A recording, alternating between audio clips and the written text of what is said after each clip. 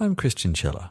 Welcome to my podcast, an enthusiastic ramble through whatever has taken my interest the past week or so. Expect technology, games, history, travel, geekery, and as always, much, much more. Hello everybody, it has been a little while since the last kind of links discussion episode for a couple of different reasons. I've had a few sort of special video interviews on my YouTube channel, which came under the same banner as Chinchilla Squeaks, but some of them don't always work as audio, so I haven't put them there. But also, I was been away for a week. I was actually on a writing retreat. This is something I do want to discuss. I have been working on the second draft of my novel, which was a very interesting process. I'm not sure if I'm going to really document my writing process quite yet. I think A, because I'm still figuring it out, but B, because I'm not doing anything particularly different from a lot of other people. So I don't know how interesting it really is to publish it yet. But I probably will at some point. But anyway, enough of excuses. I am now back with a links roundup and a little bit of an update of some of the other things I've been doing. So I'm just going to get stuck right in. So, of course, news of, well, the past month now has been Ukraine and Russia. And I'm not really going to talk too much about the war itself, but some of the tech-related things to do with it, because there's quite a lot. Firstly, here is an article from Wired by Tom Simonite and Gian M. Volpicelli about Ukraine's digital ministry. And the article calls it a formidable war machine. There's a great photo here, which I didn't think was recent, but then I noticed everyone's wearing face masks, so I guess it is. I'm not quite sure what it's showing, though, but it's still sort of a cool picture. I think Ukraine as a country with a reasonably young and tech-savvy, well, a lot of young and tech-savvy people. Those are the ones you tend to meet, of course, when you visit as a foreigner. I'm sure there's plenty who aren't. And also kind of reinventing itself the past decades. It has an opportunity to try a lot of new things. And I was quite interested to read here a lot of the things that they have tried recently and that have helped them a lot during the conflict in terms of keeping tabs on people and organizations and things like that, but also how to accept different donations in terms of things like cryptocurrency, how to access the offers of new technologies such as Starlink, and also recruiting a volunteer IT army, which I've been lurking in the Telegram chat of that. And they also did a whole bunch of other kind of interesting schemes. Whether they will give the desired result, of course, is something that remains to be seen. But you see these photos endlessly of a lot of the people kind of on the ground involved being quite young and looking different from how you'd expect, I suppose, which is a result of a bunch of different reasons. But I kind of like the look of it. And a lot of it, it's interesting to see that in crisis, it creates these opportunities in many different ways. It's not always the obvious ways like weapons or warfare or something like that. A lot of it goes back apparently to when Volodymyr Zelensky was elected and he handed the current head of the Ministry for Digital Transformation, who is Mikhailo Fedorov, I think, and he was in charge of a lot of the digital election campaign. And apparently there was a lot of skepticism about him in the first place. He hired a lot of people who didn't really have any experience of government, but it doesn't necessarily always be a bad thing. And I think there's a lot of enthusiasm in Ukraine. I have visited a lot of the tech scene there, and there's a tremendous amount of enthusiasm. And sometimes it does manifest itself in a little bit of naivety. But I think in a situation like this, that obviously gets reversed very quickly because it's not a naive situation. You kind of need people who have to figure things out and work things out. Otherwise, it's a very drastic problem. So it's very interesting to see how some of this has worked. And they have an app called, I pronounce it DIIA, which is sort of like a lot of the other digital efforts of especially the Baltic countries, a passport, driver's license, and other services. Delivered in 4 months and used by around 40 million Ukrainians, which is quite a significant percentage of the population. And they do a lot of other things through it they were working on as well. And more recently, I guess, the ministry's efforts have resulted in lobbying a lot of American and European tech companies, resulting in some of the things I just covered earlier. And, you know, the support from tech companies for Ukraine and the opposition to Russia has been remarkable in some respects, actually. And I'm not saying that's necessarily down to this one department, but I suppose it was motivated and given energy from it. I have noticed with a few of their things, though, that the services are constantly down, whether that be to DDoS attacks or just a lot of use, which some could argue is kind of the same thing. But it's been fascinating to watch so far how it's all been working, and especially for someone like myself who's at a distance but has digital skills, kind of how I could join from afar and help with some of these efforts. And then I guess hopefully when it's over with a positive result, helping kind of rebuild some of the infrastructure and enthusiasm through those same skills as well. But if you're interested in seeing a lot more about what they've all been up to and some of the other efforts of the ministry before and now, then take a look at that article. I found it very inspiring to see what they had been doing. This is a side of Ukraine I kind of knew about but didn't see directly because I wasn't a citizen the times I visited. Related to this very, very directly is an article from Technology Review by Tanya Basu, the online volunteers hunting for war crimes in Ukraine. This, again, relates to a lot of those campaigns I just discussed. People looking to record war crimes. This also relates to a lot of the other teams who have been dismissing misinformation on the internet, fact-checking images, and often there's a lot of things that are used that are not current. It comes up a lot. But this is specifically around collecting evidence that will hopefully be used in war crimes tribunals in the near future. And it's kind of interesting to think that I wonder, like, how were war crimes conducted before you kind of had this ability for citizens to record things? Because there's a lot of crimes like that would very much go unreported or unrecorded because of the nature of how they happen. And they cite here that there have been many other recent crises and conflicts where this happened. Syria was a good example, a flood of photos and videos documenting what was happening and these possible abuses and violations of international law and human rights. But then it does follow up, unfortunately, and yet even with all that data, justice has been slow. And this is obviously a risk. And of course, it depends on the winners and losers, what happens there. I was actually wondering as well, because there was in the news today about the International Criminal Court starting proceedings against a different conflict from the past. And I also wonder, like, what's the end result of that? What does it mean to those people who are charged as well? Like where do they go? There's a lot of these sorts of technical details of it that I was kind of interested to know about. But if you're interested in knowing a little bit more from the technical perspective, then jump over and have a read there. One more on the kind of the repercussions of this conflict. Another one from Technology Review from James Ball. Quite recent, actually from the past couple of days. Russia is risking the creation of a splinternet, and it could be irreversible. This is interesting because there are other countries, obviously, that have created their own kind of pockets of the internet through firewalls and filtering and things like that. Often China is probably the biggest example.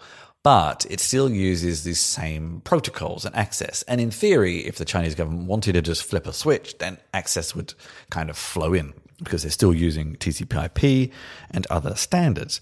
But Russia is kind of finding itself in a different situation in that it's kind of being disconnected completely and fully blocked from the provider end, not the country end, which kind of means that Russia could end up kind of going into its own little direction. And by the time we emerge from this, there may be no will on either side to actually reconnect to that. And this is actually one of the things I worried a lot about the kind of sanctions against Russia. You know, there's plenty of historical examples to show that ostracizing a nation isn't always a good idea, because in the long run you end up with a bitterness that manifests itself later.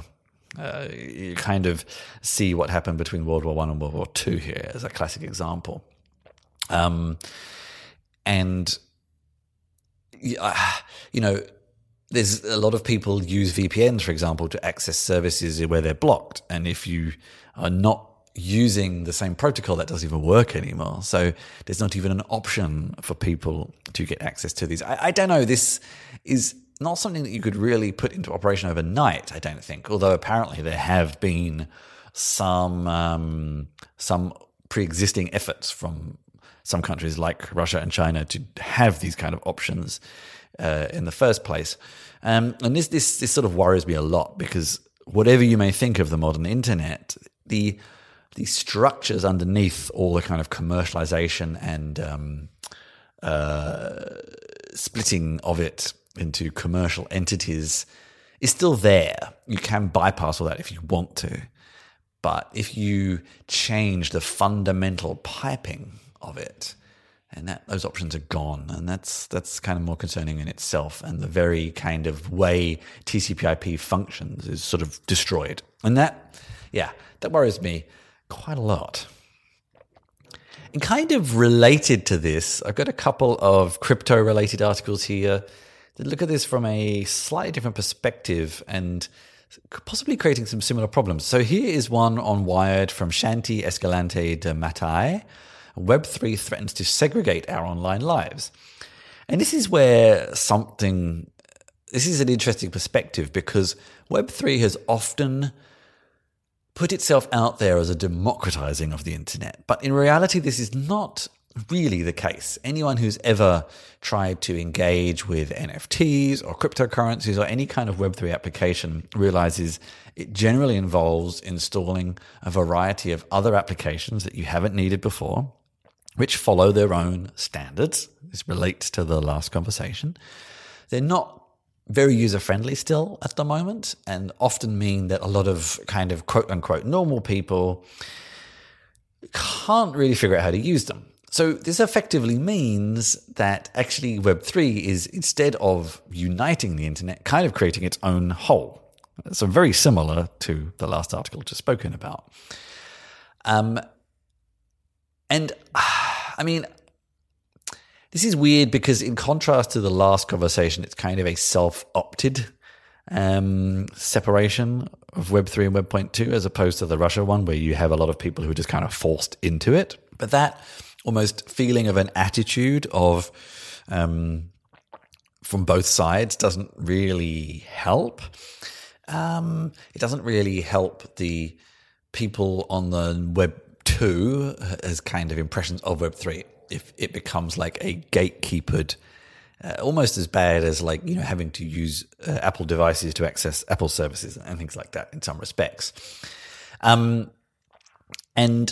one of the opening conversations around this was a discussion in February around the Ethereum name service, which I used to work for the Ethereum Foundation. I remember this. I think I recognize the name of the person. And a key person in that community said some things that made a lot of the rest of the community kind of upset. Offensive discussion around homosexuality and transgenderism and a whole bunch of other things. The problem is that if you have someone who's dominant in a community and you wish to move on it's hard because that person has stakes and voting stakes in your community. So you can't really vote out a person who has a lot of the voting power, if that makes sense. It's like a dictator who you can't get rid of because the structures around them sort of don't let you. It's a little, maybe taking it to an extreme. I don't know. It depends on your opinions there. And it sort of highlights at a more conceptual, sociological level, the problems with Web3 and the kind of decentralization as well. And yeah, this is something that actually always bothered me quite a lot in some respects, and it's happening increasingly so. And I feel like after quite a long time now of chipping away at trying to get Web3 usable, it's still not. So these combinations of technical barriers plus the inability for some of the communities to move forward sometimes bothers me a lot. And this leads very nicely to my final article in this kind of selection on Time Magazine from Andrew R. Chow. The man behind Ethereum is worried about crypto's future. This is Vitalik Buterin, the kind of one of the so-called creators of Ethereum. And I have met him a couple of times when I was working in that space. And yes, he's an extremely, he's almost the archetypal, reserved tech nerd reluctant leader who just kind of wants to get on with the thing. He doesn't like parties. He tends to sort of vanish very quickly after he's been invited to do things. And he's very utopian and idealistic in his beliefs around what Ethereum should be used for, which is fine, but he's actually getting to a point where he's becoming more outspoken about it. And this is sort of what the article talks about, where he feels, I suppose, out-voiced in many ways about what's going on. So he voices his opinion in the best way he knows, which is write blog posts, which doesn't reach everybody, especially the kind of like tech bro VC sort of crowd who are very loud and boisterous, and it's kind of difficult for someone like him to be heard above them. I found reading this about him quite fascinating, and it talks a lot about his history and stuff like that, his background, and just how he's held kind of still in this revere. I'm not sure if that's the right word, but that'll do for now. And yet, he still holds on very much so to his core kind of motivations, which I massively respect. I kind of believe a lot of what he believes, but I'm not as dedicated to it. I mean, I suppose, is in a position, status-wise and financially, thanks to Ethereum, that he can do that without having to really worry. But still, to get there in the first place, he had to build up to that. But I found it a very interesting article and actually kind of encouraging in some ways. It almost made me want to reach out to him and be more involved with the Ethereum Foundation, but like along those lines. But yeah. So that to me rounded off the kind of content around these topics quite nicely. And he's also Russian, Ukrainian, Canadian born, so also kind of relevant to what came just before. Finally, I kind of lied. Actually, this is sort of equally as follow-on and connected to the last few. Drew Austin, again on Wired, the end of infinite data storage can set you free. So this specifically was talking kind of about Google services. And how people got used to just leaving their images, their email, their files just everywhere. But kind of for various reasons, people are actually starting to hit those limits. And kind of this assumption around that data will always be free and it's so cheap it doesn't matter is sort of waning. And this relates a little bit to cryptocurrency because blockchains also use a lot of data and it's all hosted somewhere quite frequently on providers like AWS and Google, which in my mind has always had issues in itself. And I think it's worth reading to reflect on that you take a lot of these things for granted, and companies are starting to find they can't keep maintaining those free tiers. So you have to start taking responsibility for this data you just litter everywhere, in a different way from the kind of self-sovereignty argument. But yeah, it made me think. All right, very quickly rounding off things I have been creating apart from my novel. I have quite a few videos to catch you up with. Let's firstly focus on the tech. I looked at JetBrains Grazie, which was a sort of smart writing tool for the JetBrains family of IDEs. Very interesting. Jump over to YouTube and take a look at that. And also related to documentation was a video sort of walkthrough and kind of hands-on I did with the founders behind HastyDocs, a tool that lets you keep documentation and code in sync, kind of through a sort of SaaS tool, which I also found very interesting to try, and I would like to try in a bit more detail. On the less tech front, on the gaming front, I looked at Grievance recently, which was a pretty cool interactive fiction piece. And also I looked at, but for some reason it didn't come up on my website, I also was looking at the Homebrewery, a way of creating custom D&D content with a handy markdown style web tool. So there's a few videos to take a look at there, and I've got more in progress, of course. So that's pretty much everything I wanted to cover for now. I'll be back hopefully in a week or so with some new links and some new details of what I've been up to. But until then, lovely to talk to you all again, and take care, everybody. I hope you enjoyed the show. Find out more about me at chrischinchilla.com, where you can find show notes, sign up for my newsletter, and find all of my writing, games, work, and video links. There's also details on how to get in touch with me.